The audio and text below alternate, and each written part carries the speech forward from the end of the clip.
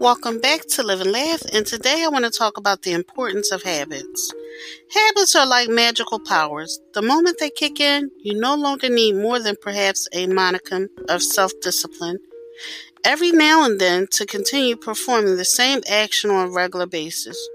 What originally was extremely difficult to you is now something you largely do automatically with little thought or willpower.